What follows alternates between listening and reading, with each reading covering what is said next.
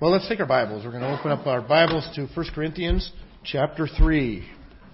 So as we begin reading in 1 Corinthians chapter 3 and in verse 5, it says, "What then is Apollos? What is Paul? Servants through whom you believed, as the Lord assigned to each. I planted, Apollos watered, but God gave the growth. So neither he who plants nor he who waters is anything, but only God who gives the growth.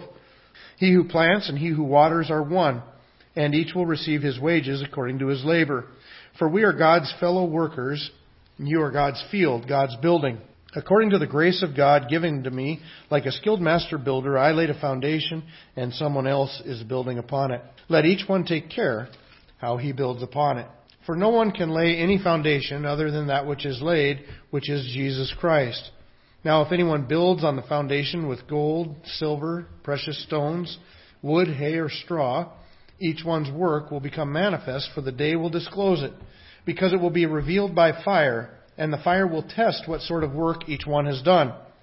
If the work that anyone has built on the foundation survives, he will receive a reward. If anyone's work is burned up, he will suffer loss, though he himself will be saved, but only as through the fire. Do you not know that you are God's temple, and that God's Spirit dwells in you? If anyone destroys God's temple, God will destroy him, for God's temple is holy, and you are that temple. Let no one deceive himself. If anyone among you thinks that he is wise in this age, let him become a fool, that he may become wise. For the wisdom of this world is folly with God, for it is written, He catches the wise in their craftiness, and again the Lord knows the thoughts of the wise, that they are futile. So let no one boast in men, for all things are yours, whether Paul or Apollos or Cephas or the world or life or death or the present or the future, all are yours, and you are Christ's, and Christ is God's." Now, I remember a little poem that I read years ago, and it went like this. It says, "To live above with those we love, oh, won't that be glory? But to dwell below with those we know, now that's a different story." And I thought it was humorous. It does speak to a truth, doesn't it? When we think of heaven and we're all gathered together there, and minus the sinful natures and everything, that'll be glory. But from time to time, we're going to lock horns and butt heads and stuff a little bit in our experience down here on this earth. That's exactly what the Apostle Paul is in the middle of, in the context of, is his teaching that we read this morning. He starts off dealing with, he says, who is Apollos? Who is Paul? And the reason he's doing that is because back in chapter 1 even, he already began to talk about how there was division in the church. And part of the division in the church was over personalities. Some people were saying, well, I'm following Paul. And others were saying, I'm following Apollos. And others were saying, I'm following Cephas. And of course, the most spiritual group you'd have to go to is saying, I'm following Christ. And the Apostle Paul weighed in on that and said, I didn't baptize any of you in my name. Christ is the one that we're to follow. And so he wanted to get rid of this disunity, get rid of this who's your favorite preacher thing and all that kind of stuff. And he had pointed something out to them. In chapter 2, he said, you know what, if you're behaving in this way, this divisiveness, you're acting within your natural humanness. And by natural, we would also say sinful, because that's part of our nature. Notice back in chapter 2. He says in verse 13, he says, we impart words in wisdom not taught by human wisdom. In verse 14, he says, the natural person does not accept the things of the Spirit of God. Verse 1 of chapter 3, he says, but I, brothers, could not address you as spiritual people. But he had to address them as carnal, as just human. And then in verse 3, he says, for you are still of the flesh. For while there is jealousy and strife among you, are you not of the flesh and behaving only in a human way? Are you not merely being human?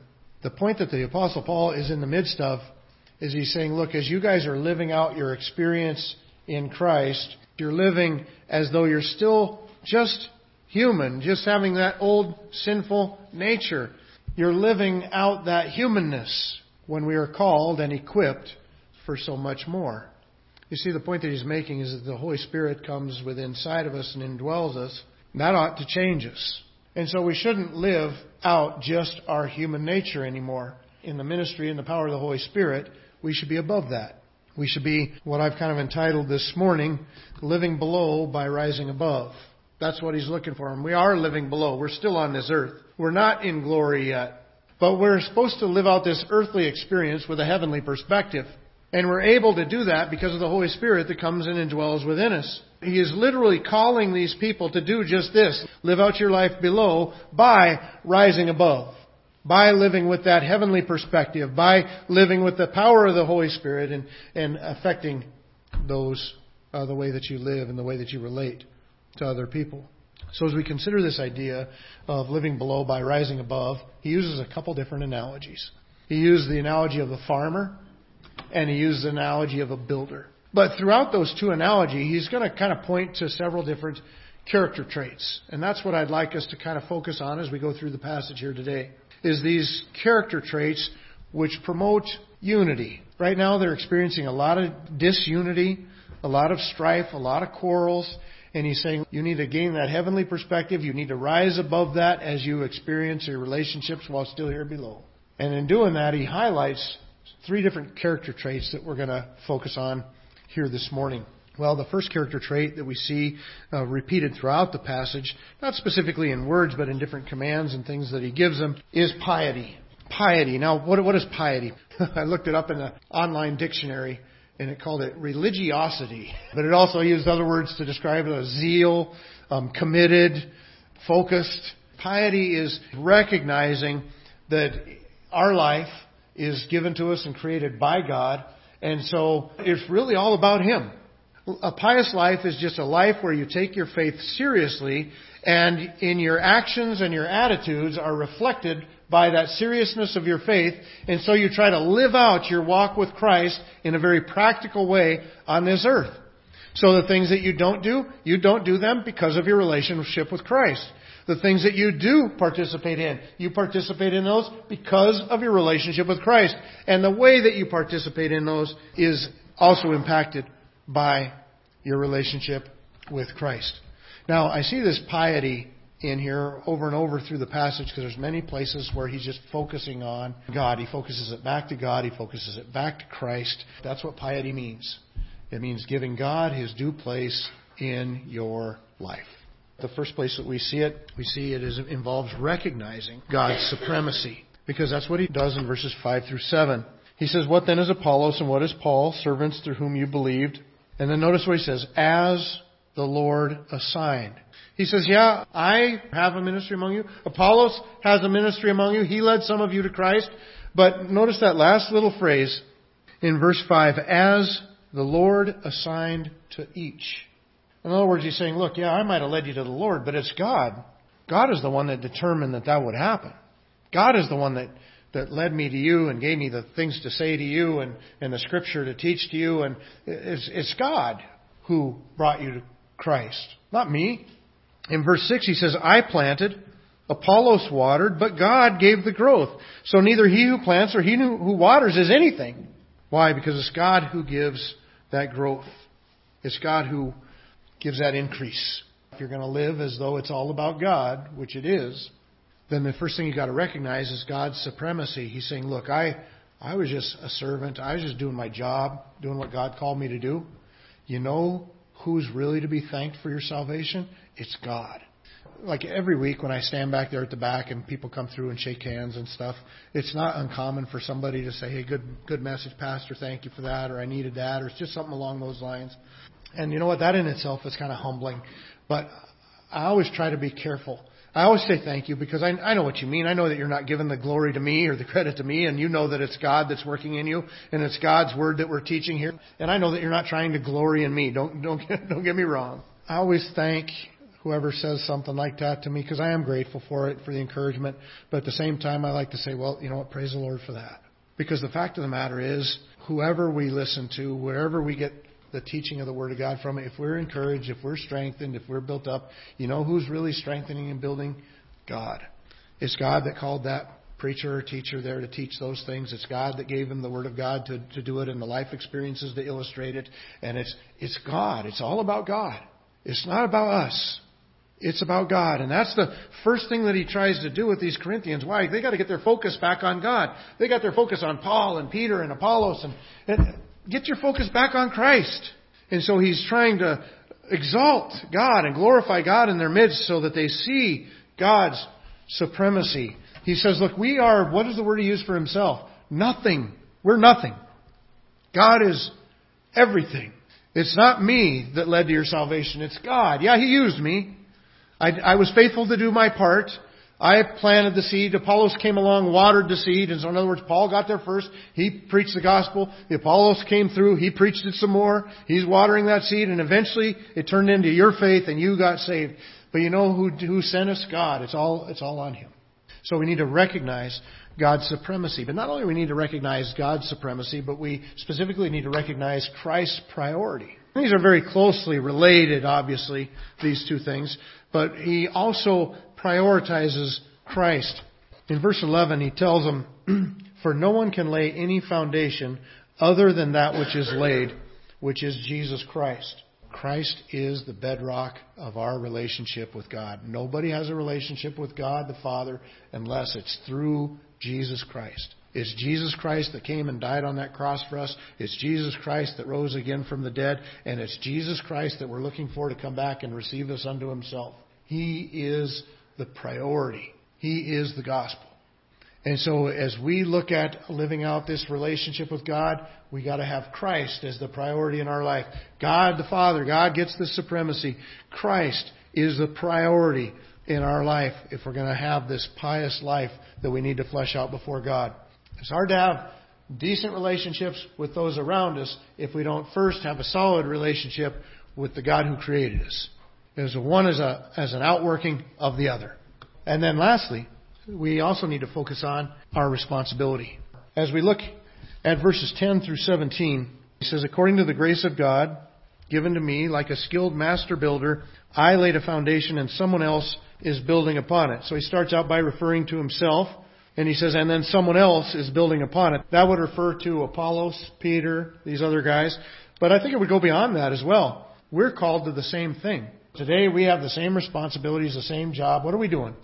We're still building the same thing. We're building the church. Jesus Christ originally told the apostles, "I'm going to build my church on you guys." They were the foundation. They were the rock. He said, "I'm going to build my church on you, and the gates of hell will not prevail against it." And you know what Jesus is still doing today? Jesus is still building His church. And now He's building it through us. The Apostle Paul's days of building are over. So are Apollos, so are Peter. It's our day. And you know what? That's one of the things that we really need to recognize. We're builders. We're supposed to be about accomplishing something, about building something.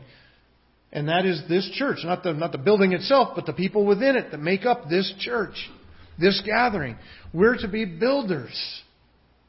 If we all think about the church that way all the time, that will affect our attitude toward the church. It'll affect our actions within the church.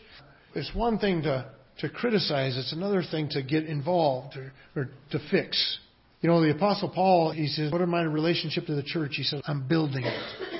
There's been times where I've heard people complain about different things about different churches.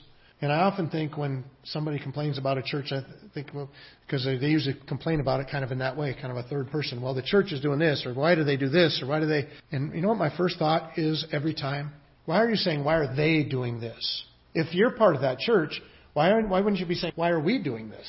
It's just a completely different mindset when you change from they to we.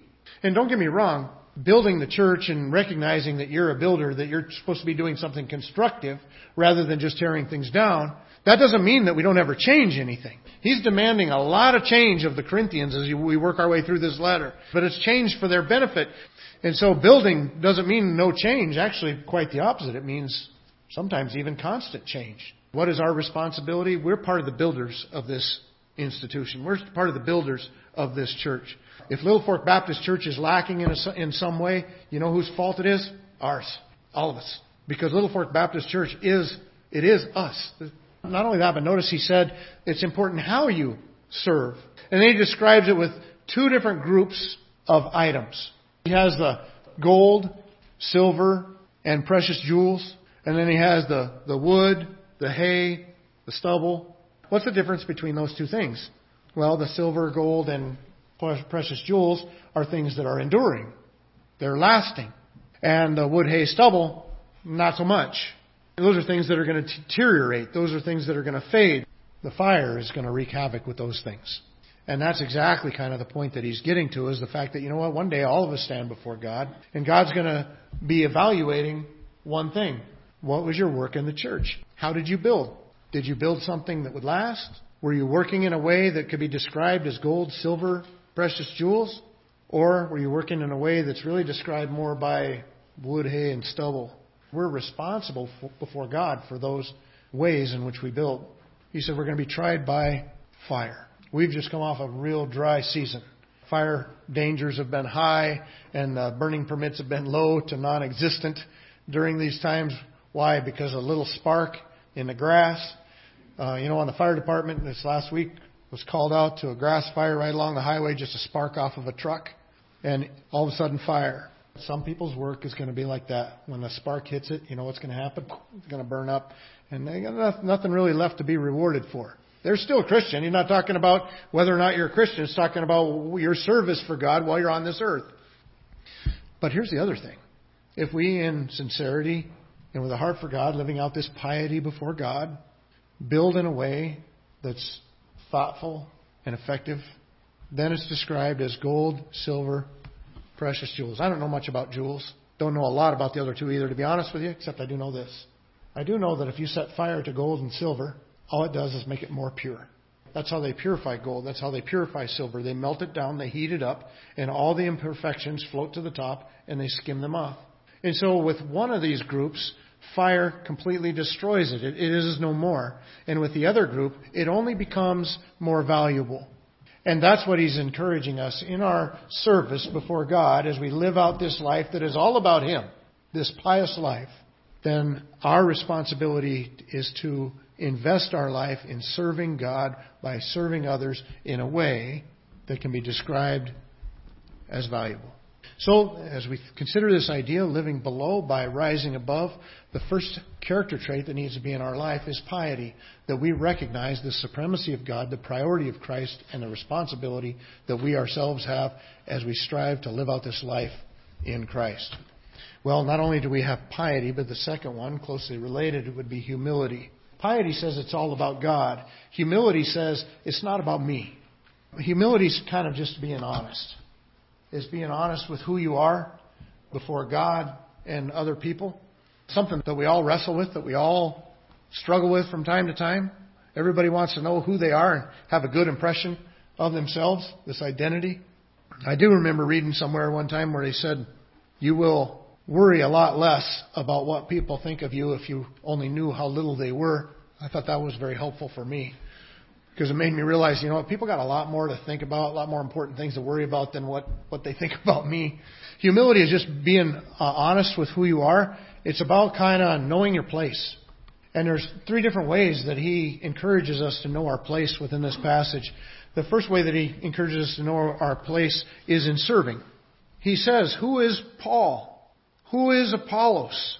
He says, look, we're just servants. That's what we are. People were setting them on a pedestal and looking up to them. And you know what? I mean, they're worthy guys to look up to a certain level.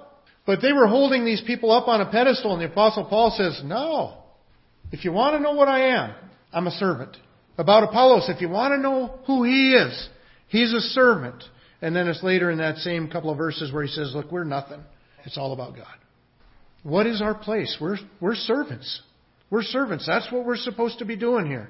It's not about what pedestal we can climb up onto or achieve within our life. It's about who can we serve? Who can we help in our service before God? So we need to know our place in serving. Secondly, we need to know your place in belonging. Look at verse 8. He says, he who plants and he who waters are one. They've been dividing them up. I follow Paul, you follow Apollos.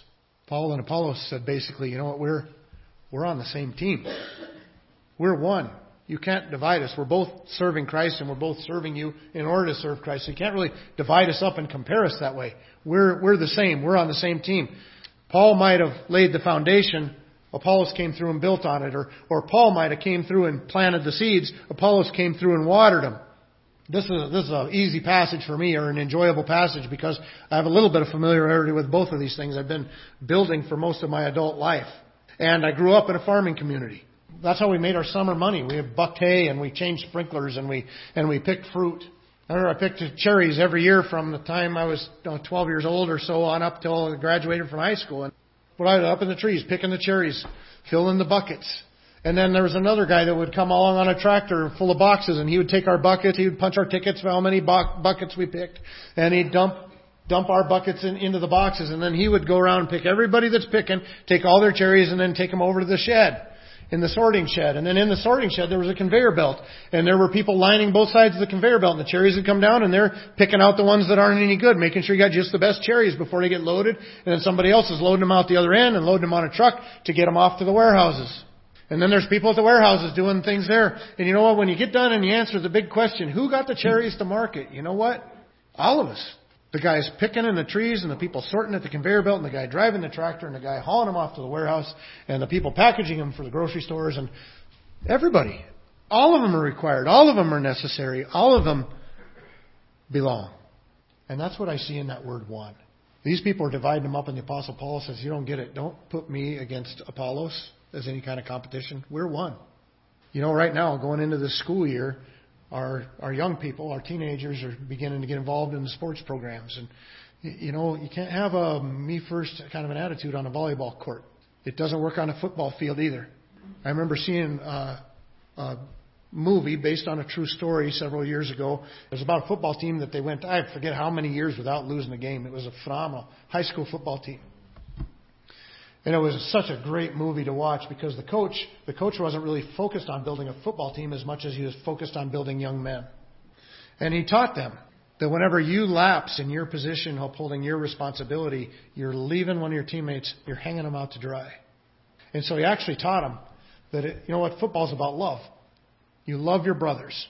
And that's why you do your best. That's why you make sure you're where you need to be. And he built this football team that was phenomenal. The national press interviewing this guy, wanting to interview his players. And you know what? They never let him interview the players. And you want to know why? I'm sure you already know why. Because he didn't want his players thinking, it's all about me. No, it's all about me. It's all about the running back. It's all about the quarterback. It's all about, you know what it's all about? It's about the team. We're one. Hugely successful. But why? Why were they so successful? That they belonged. Each person on that team belonged. And they knew where they belonged. And they worked together. And they were effective. You can only have that kind of belonging if you have that kind of humility. And that's exactly what the Apostle Paul is saying here. Look, don't pit me against Apollos or Peter or anybody else. We're just a servant. We know our place. We know where we belong. We belong together in this team for Christ. And then also we see that humility also involves knowing your place and not belonging. You see, you really got to pick where you fit. And that's what he's calling us to do. You know, I remember talking to somebody who had very different political opinions than myself. And the big push was and still is on this idea of tolerance. And I just asked him when he mentioned needing to be tolerant. And I said, well, let me ask you this. Can somebody be completely tolerant? And he said, well, you know, I don't think you actually can. And that's absolutely true, because when you tolerate one thing, whatever is the opposite of it, you're showing intolerance to that thing. And that's what we see within this life. And in fact, it's huge in the political realms and within our nation. And not just in the political realms, they interwove a little bit, but in the moral realms within our nation. And we're being called upon to tolerate more and more and more some different sinfulness within our society. And at the same time, there's becoming less and less and less tolerance for people that would speak out the truth. That's nothing new. You got to choose where you fit. And that's what he calls them to do, because at the same time that he says, look, Apollos and I are one, we're on the same team, we're a unity here, and you can't divide that up. At the same time, a little bit later in the passage, in verses 18 through 21, he says, let no one deceive himself. If anyone among you thinks that he is wise in this age, let him become a fool, that he may become wise. For the wisdom of this world is folly with God, for it is written, He catches the wise in their craftiness. And again, the Lord knows the thoughts of the wise, that they are futile. So let no one boast in men, for all things are yours. God holds the wisdom of the world is futile. In other words, it's foolishness before God. But remember how this whole passage kind of started out, not the passage just that we're focused on today, but all the way back earlier in 1 Corinthians in chapter 1.